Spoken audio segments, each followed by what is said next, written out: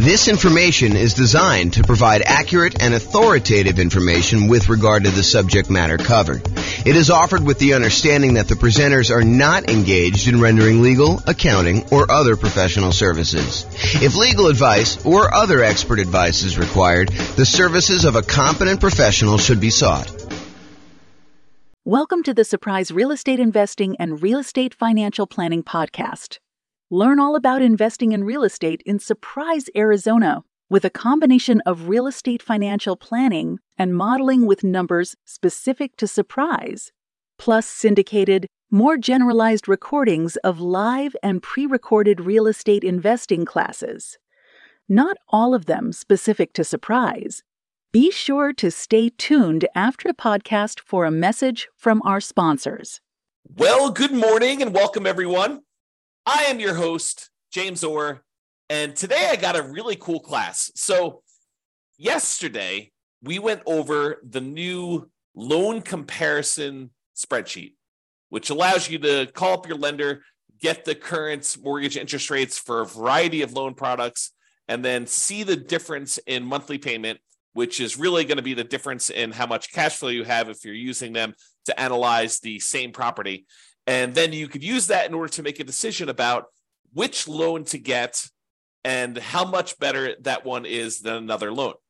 And so the next thing that occurs to a lot of folks is, well, how do you actually compare and see what the difference is between one loan product and another loan product? And the most common version of that question that I personally get is, should I put 15% down or should I put 20% down when buying a rental property?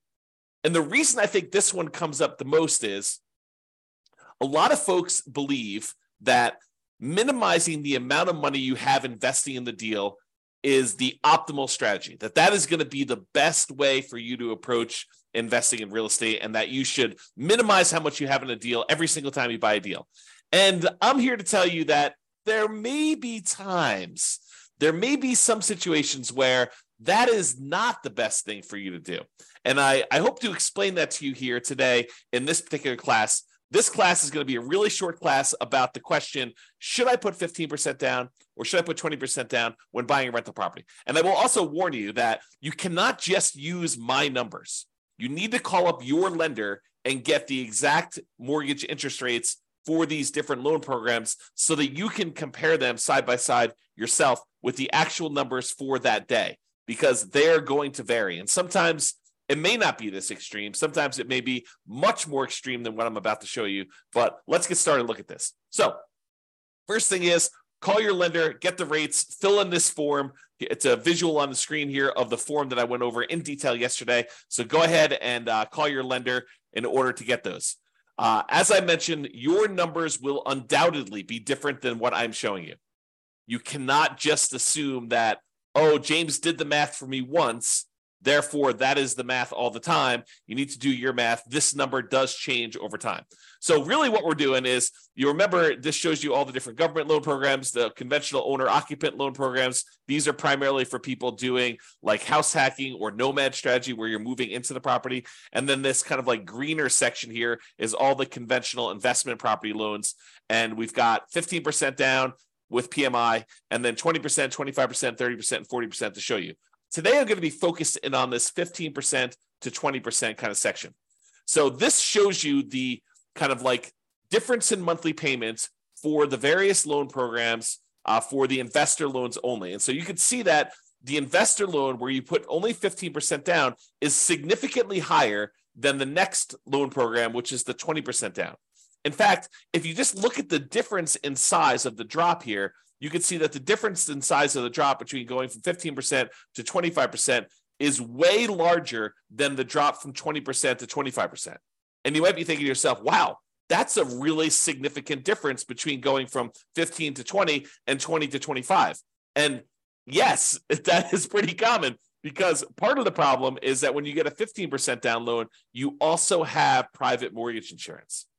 Not only does the interest rate change, not only are you borrowing less, you're going from borrowing 85% to borrowing only 80%, but in addition to that, you have private mortgage insurance, which is insurance that you pay to the lender to protect them in case you default.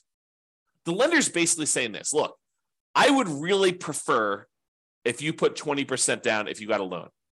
And you're like, but I don't want to put 20% down. They're like, okay, I'll tell you what. I'm willing to work with you on this.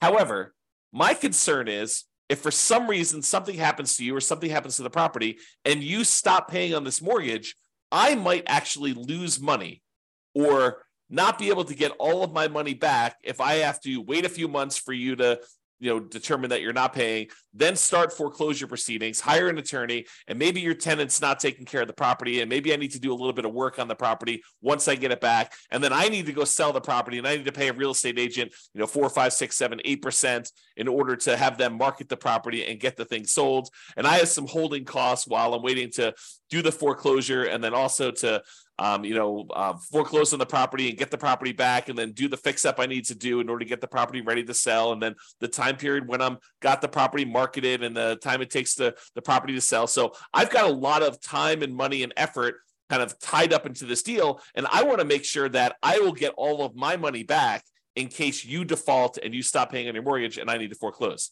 So I'll tell you what I'm willing to do. If you were to put 20% down, I feel as though that's a big enough cushion where I'm very likely, if all this stuff goes to poop and I need to foreclose on you, that I will get my money back. There's a possibility I'll lose some money, but the chances are pretty good that I will get my money back. However, if you want to only put 15% down, this is what we'll do. If you go pay this third-party insurance company that will insure me in case you default, and they will make up the difference, they'll make me whole for that amount that I'm short, then I will actually make you the loan with you putting 15% down. And so they say, you pay this third-party insurance company, you're paying them, you're going to pay them a fee to protect me. And that's what PMI is. If you put 20% down, you don't have private mortgage insurance, PMI. If you put less than 20% down, the lender's like, hey, look, I'm willing to make you this higher risk loan, but I want you to protect me in the process, okay? And so that's one of the things that's going on here. Let's look at the payment difference. I've just zoomed in on that loan comparison spreadsheet, and I'm just looking at the 15% down and the 20% column. It tells you the amount you put down, the amount of the loan that you're getting, the difference between those two. There's also a note in here about how many points there were. When I called up, there were actually points to get these rates. But here is the actual interest rate difference. So the interest rate difference between 15 and 20, the day that I called, which is not normal. I think that usually it's a little bit larger than this, but the day I called was only 1/8 of a point difference, which you may see it to be 1/8 of a point. You may see it to be the same. You may see it to be more than 1/8 of a point. In addition to that, there's also PMI on this 15% down loan, which is what we just talked about. So the overall effective interest rate difference is 7.22 versus 6.625. And again, when you call your lender, these will be different for you. You cannot use my numbers, all right? What that means, though, is when you borrow this amount, the two different amounts that they're borrowing, one has 15% down, one is 20% down, the difference in the monthly payment here is right here shown. So $24.81, $23.05. Basically, the difference here between those two shows you the number here. And so 50% down versus 20% down payment. The difference in cash flow between 15% down and 20% down is $326 a month.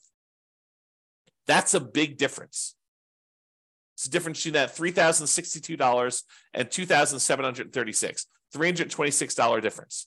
So if you annualize that, multiply it by 12, you get $3,912 per year. So you'd get $3,912 more per year for putting 5% more of the purchase price down. Remember, it's not just that you're borrowing less, but it is that you're borrowing less. It's not just that, but it's also you have a lower interest rate and you no longer have PMI.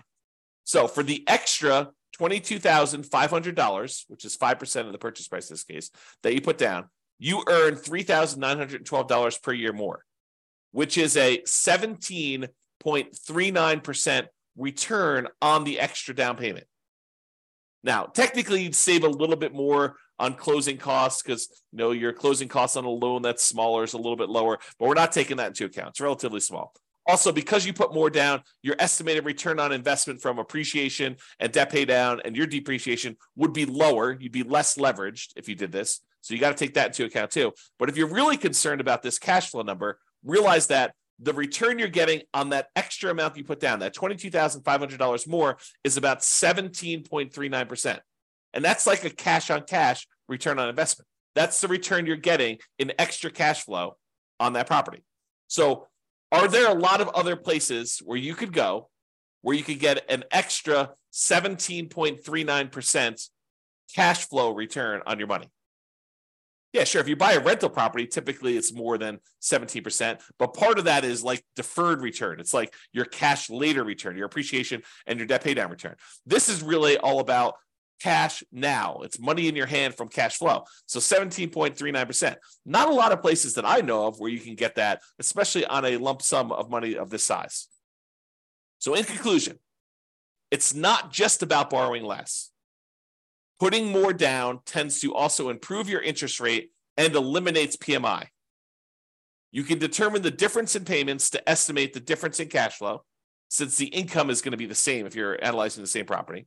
Then you divide that difference in annual cash flow by any extra you had to put down to estimate the extra return in cash flow that you're earning on that extra down payment. And then you got to ask yourself, can I earn that return or better somewhere else with similar risk characteristics? Okay. So the idea is do this calculation yourself and decide whether it is worthwhile for you to put this extra money down. And yours may not be 7%, 17%. In fact, it's very likely to not be 17%.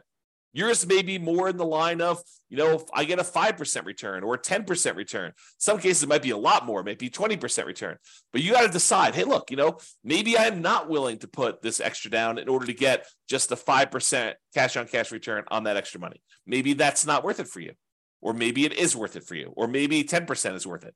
So you got to decide where your cutoff is. And part of the decision, at least for me, would be what else could I do with this money to get that type of cash on cash return over that time period. Okay. That's all I got for you. Hope you enjoyed this very short mini class on whether you should put 25% or 15% or 20% down. I will also tell you that this is a common question. The next most common question is 20 to 25. And I think most people don't even ask me about that one. I have to show them why it's advantageous for them to sometimes go from 20 to 25 because the interest rate bump between those two is usually pretty significant. So same thing applies, though, if you're thinking about 20 or 25%, is you run the math and say, this is what my payment is at 20, this is what it is at 25%, this is how much extra I had to put down, and figure out what the difference is, figure out what the return is on that extra 5% down to see if it's worthwhile for you. That's all I got for you. This has been James Orr. Have a great day. Bye-bye, everybody. With home prices up, mortgage interest rates up, and rents up, but not quite enough to counteract the higher prices and interest rates. Cash flow on rental properties in Surprise is harder than ever. Book a call with the Real Estate Financial Planner to apply our proprietary 88 strategies to improve cash flow on your rentals. See the show notes for a link to schedule your call and improve your cash flow today.